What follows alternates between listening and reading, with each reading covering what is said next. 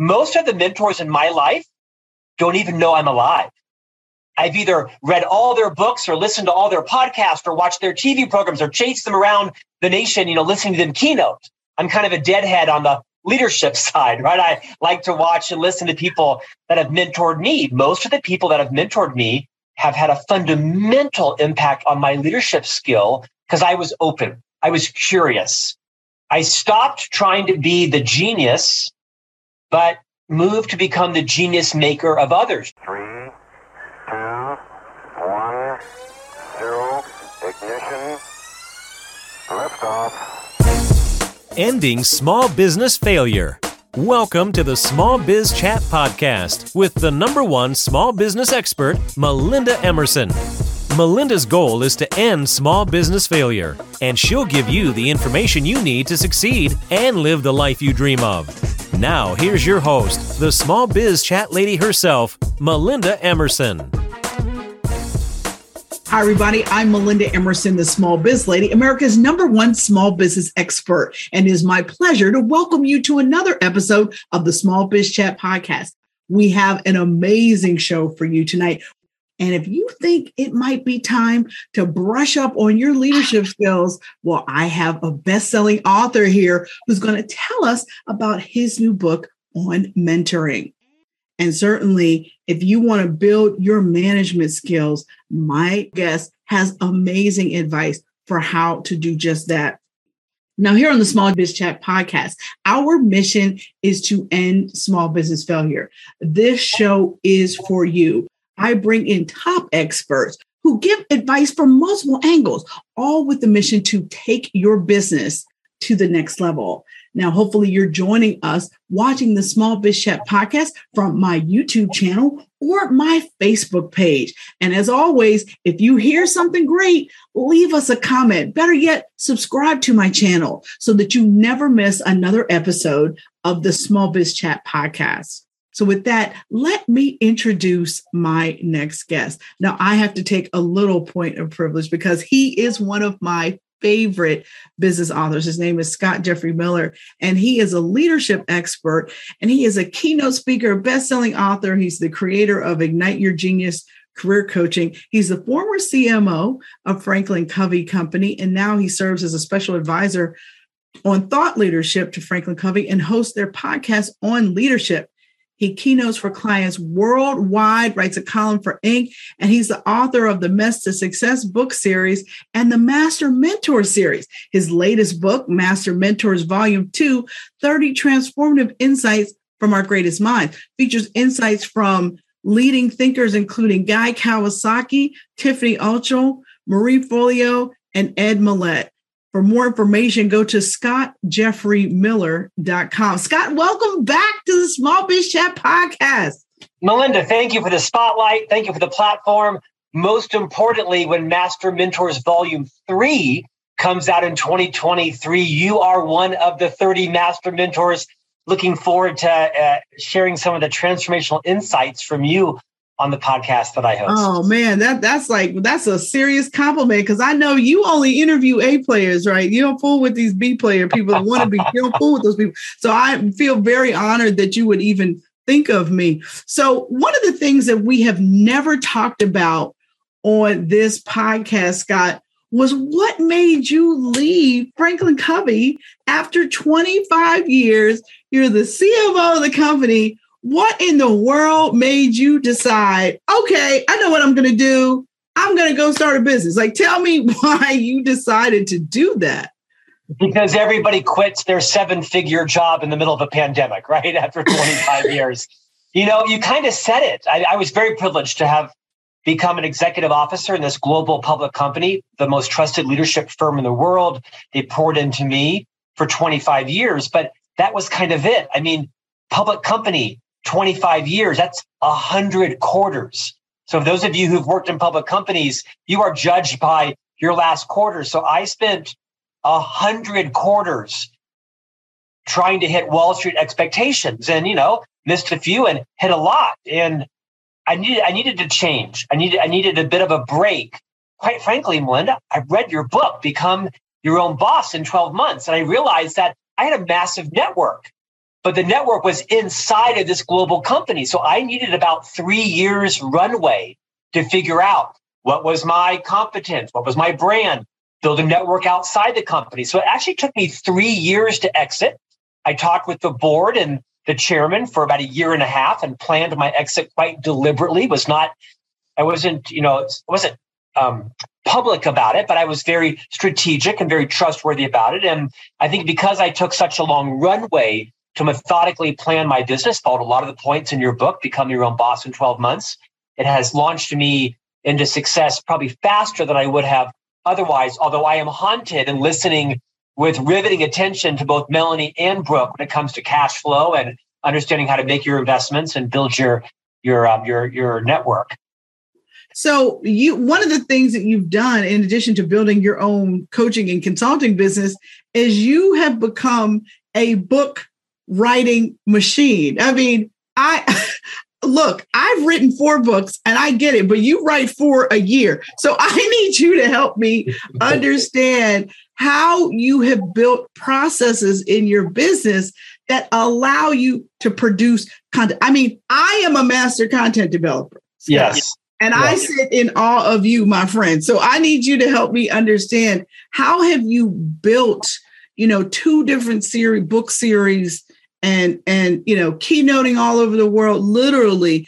How have you built this machine to be able to do that? I mean, how big is your team? It's just caffeine, lots of caffeine. No, I honestly, again, let's not mistake quantity over quality. You have quality books. I have a lot of books coming out.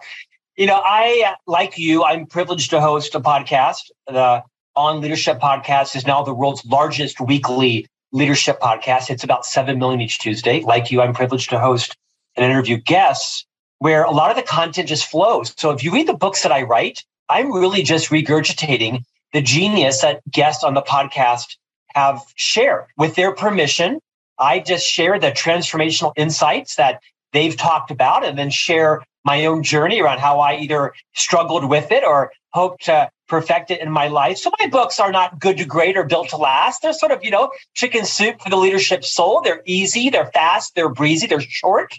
I think, most publishers want you to have 75,000 words and most authors have 35,000 words, which is why nobody's ever read the second half of any large business book because the second half sucks. So I just write the first half and people tend to finish them. So it's kind of just the simplicity of just writing until I can't write anymore. And it's usually about 35,000 words. I know that you're very methodical about what you write. And I have to say, my favorite book of yours is that everyone deserves a great manager. Thank you. My favorite book of yours. You have written many, but that's one I personally love. So your master mentor series, you're back with volume 2. Yeah. And I was curious around, you have a leadership podcast, yet you decided to focus on mentorship. And so I was trying to understand, why is mentorship such a critical factor, you think, in business success, whether you're in a large business or running a small business? Well, so I spent my 30-year career in the leadership industry, and I'm a little bit of a pariah amongst the competition because I don't believe everyone should be a leader of people. Just like not everyone should be an anesthesiologist, not everybody should be a commercial airline pilot, not everyone should be a leader of people. But if you are going to lead people because you are an entrepreneur or you own your own business, then there are things that you have to master.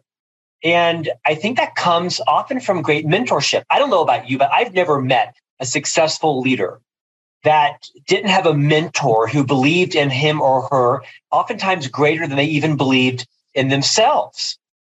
All my success has come from people believing in me more than I believed in myself at a certain period of time. I also think mentorship means different things to different people. Most of us think mentorship, we'll just go to the C-suite and the CFO or the CMO or the COO will mentor us. And they're usually older and wiser. And that, in fact, is true. But I'll tell you, Melinda, most of the mentors in my life don't even know I'm alive.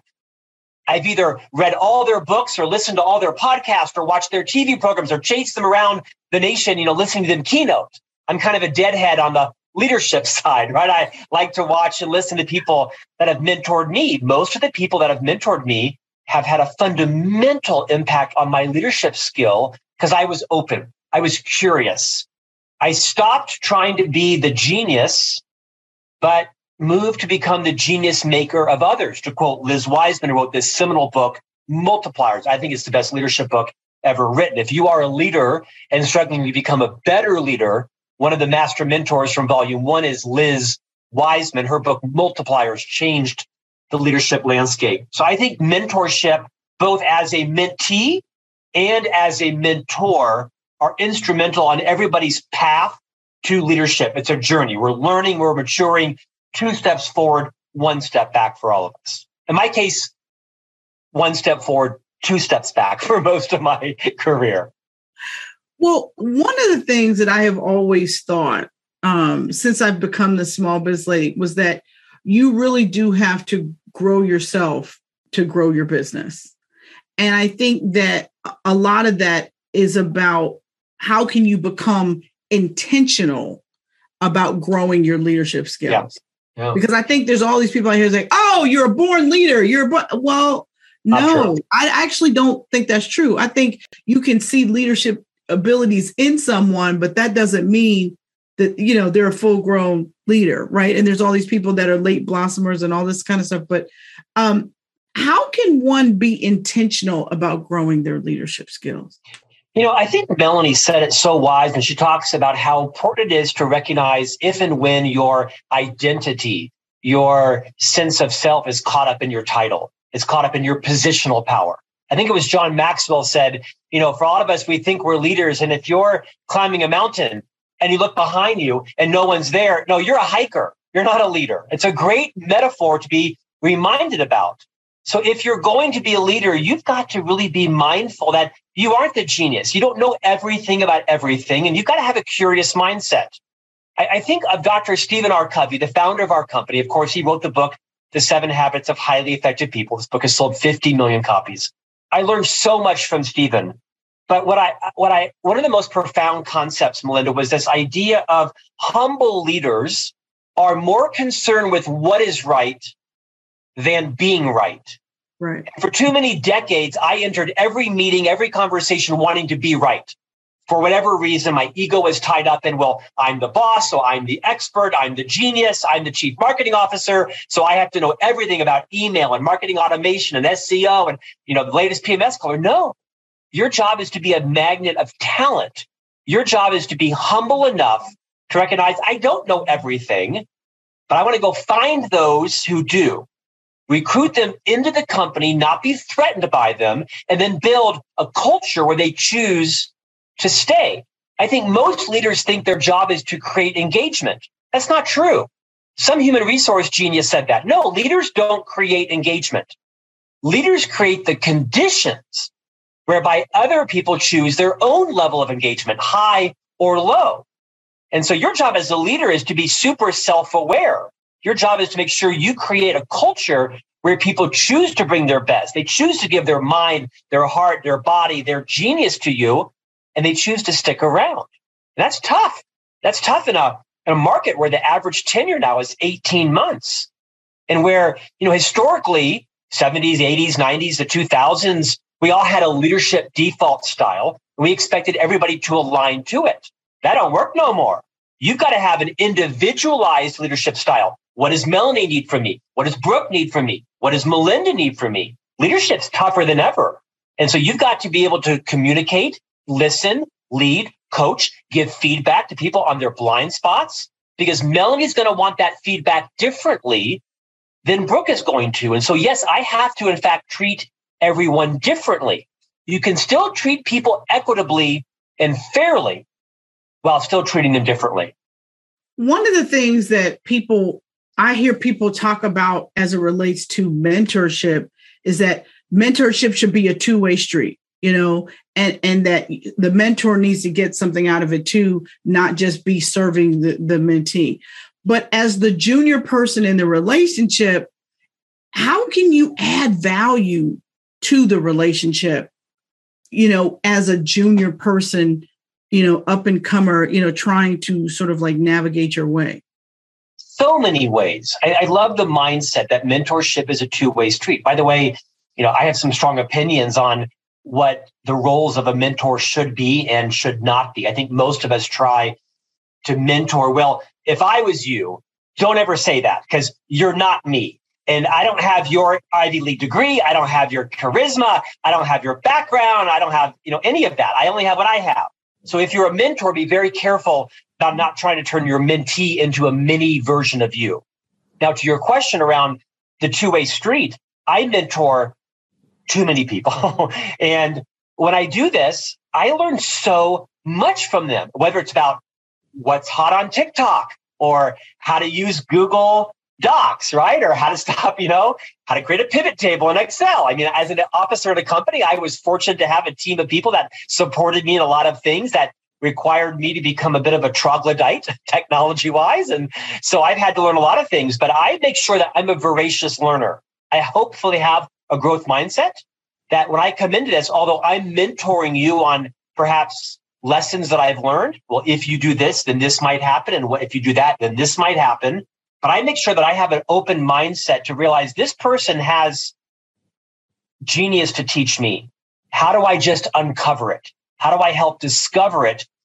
I always finish my mentor sessions with, hey, can I ask you a question? I notice your social media, you do this, or I notice you use this a lot, this word a lot. And can you tell me why that's so important to you? I love to listen to people's journeys. And so if you're a mentee, I think inherently you're there to learn from the mentor, but don't shy away from being able to mentor your leader as well. Most of my mentees have enormous things to teach me. They're typically around relationships, how to work with different generations. How do they want to be led? How does my style work or not work for them? Oftentimes it's around social media and other technology issues. What are they reading? What are they not reading? I mean, here's a great example. I know our time is tight, but I teach a class in my church to young teenage boys around sexuality and kind of the human body. And I walk into that class and I have 8 or 10 print magazines in my briefcase at any given day. I still read and print books and magazines. These young ninth graders have never held a magazine in their hand. They think I'm 100 years old. I carry magazines around airports. I like to read and print. They think I'm a dinosaur. And for me, I can't imagine not carrying around 9 magazines everywhere I go. And so I like to figure out, so how do you read? Hopefully they do, but it's fascinating to learn from them. Who's my future reader? It's not them. My books have to be in audio and in video. So I produce every book. I read my own audiobooks, and now I produce my books in videos. So you can watch my books now in 45 minutes because that's the next generation. I learned that from my mentees. Interesting. Well, speaking of books, let's talk about your new book, Master Mentors, 30 Transformation Insights on Our Greatest Minds, Volume 2. You've got some of my friends in this one, Guy Kawasaki, Tiffany Alcho. I have never met Marie Folio, but I have been in the same room with Ed Millett. So tell me about your favorite interview from this book, from the new book. Well, Ed Millett is like a force of nature, right? I mean, he's a social media icon. The story he shares about buying a Velcroed car, he literally bought a kit car that was a Chrysler LeBaron, but it had a Mercedes body Velcroed to it. And the police pulled him aside and the car fell apart. I mean, it was just a riot. You've got to listen to the story. But I think my favorite mentor is Master Mentor number 32. It's a man by the name of Bobby Herrera. He's a very successful entrepreneur, and he wrote a book called The Gift of Struggle. He's Mexican by birth and Texan by choice, and he wrote a book that just talks about how important struggle is in our lives. Melanie and Brooke both talked about that in their sections, and he shares a story of how when he was in high school, he and his brother played on the high school football team, and he was, I think, one of 9 children, so economic means were pretty tight, and every Friday night, the football team would take the bus after playing football and go to a local restaurant. And all the kids would get off the bus and go have dinner, except for the Herrera brothers, because you couldn't both have football cleats and dinner. So Bobby and his brothers stayed on the bus every night. Everyone knew they didn't go into dinner until one night, one of the fathers came back on the bus. Now, this was not Ruth's Chris. This was like Sizzler, right? It wasn't, a super expensive dinner, but there wasn't even $6 for dinner. One night, one of the fathers came back on the bus and said, "Hey, gentlemen, I want you to be my guest for dinner. I'm going to pay. No one's going to know. And all I ask in return is that someday in the future, you do the same for somebody else." And Bobby says it was the first time in his life he ever felt seen by another person. He felt invisible. He couldn't see a day in front of him. And this one guy named Harold Teague, a fairly successful businessman, a father to one of the other players, boarded that bus and invited them to dinner on his tab. 30 years later, Bobby becomes this wildly successful entrepreneur, launches this book called The Gift of Struggle. I encourage all your listeners, don't buy my book. Go buy Bobby's book, The Gift of Struggle. Go buy Melinda's book. Go buy Liz Wiseman's book. 30 years later, he launches this book in front of 150 friends. He finds the father that he hadn't talked to in 30 years. His name was Harold Teague. He was still alive. He flies him into the book launch party, and he shares this whole story. Not a tear, not a dry eye in the house. Standing ovation. Harold Teague flies back home, calls up Bobby Herrera the next day and said, "I remember this, but I had no idea the impact on you." And the moral of the story is simply, who have you made feel seen today by a really well-earned, deliberate, specific compliment? Like perhaps a hand on a shoulder. Something like, "I love how passionate you are about your family. I love how focused you are on the quality of your work." All of us were made to be felt seen by someone in our life. And this transformational insight is, as a leader, who will you make feel seen today? And 29 other stories more fantastical than that. Well, that's a heck of a story. I mean, I'm like fighting back tears right now. There are stories of people who fell out of airline planes and lived to tell about it. They survived crashes. Remarkable story. Wait till volume 3 when you read the insight from our host, Melinda Emerson. That's going to be good. Oh gosh. Well, listen, you like, we saved the best for last. I think that was not hardly. Not. I am in the presence of greatness with Brooke and Melanie. Not even close. Not even close. Well, listen, you've been so gracious and awesome tonight. I can't thank you enough for coming on the Small Biz Chat podcast. Special thanks to leadership expert and bestselling author Scott Jeffrey Miller. Everyone, go out and grab his brand new book, Master Mentors Volume 2. I promise you it's a good one. And if you're interested in learning about what kind of boss you might be, head over to bossquiz.com. It's not a quiz. It's actually going to give you a 12-page business assessment about what is going to be the right type of business for you.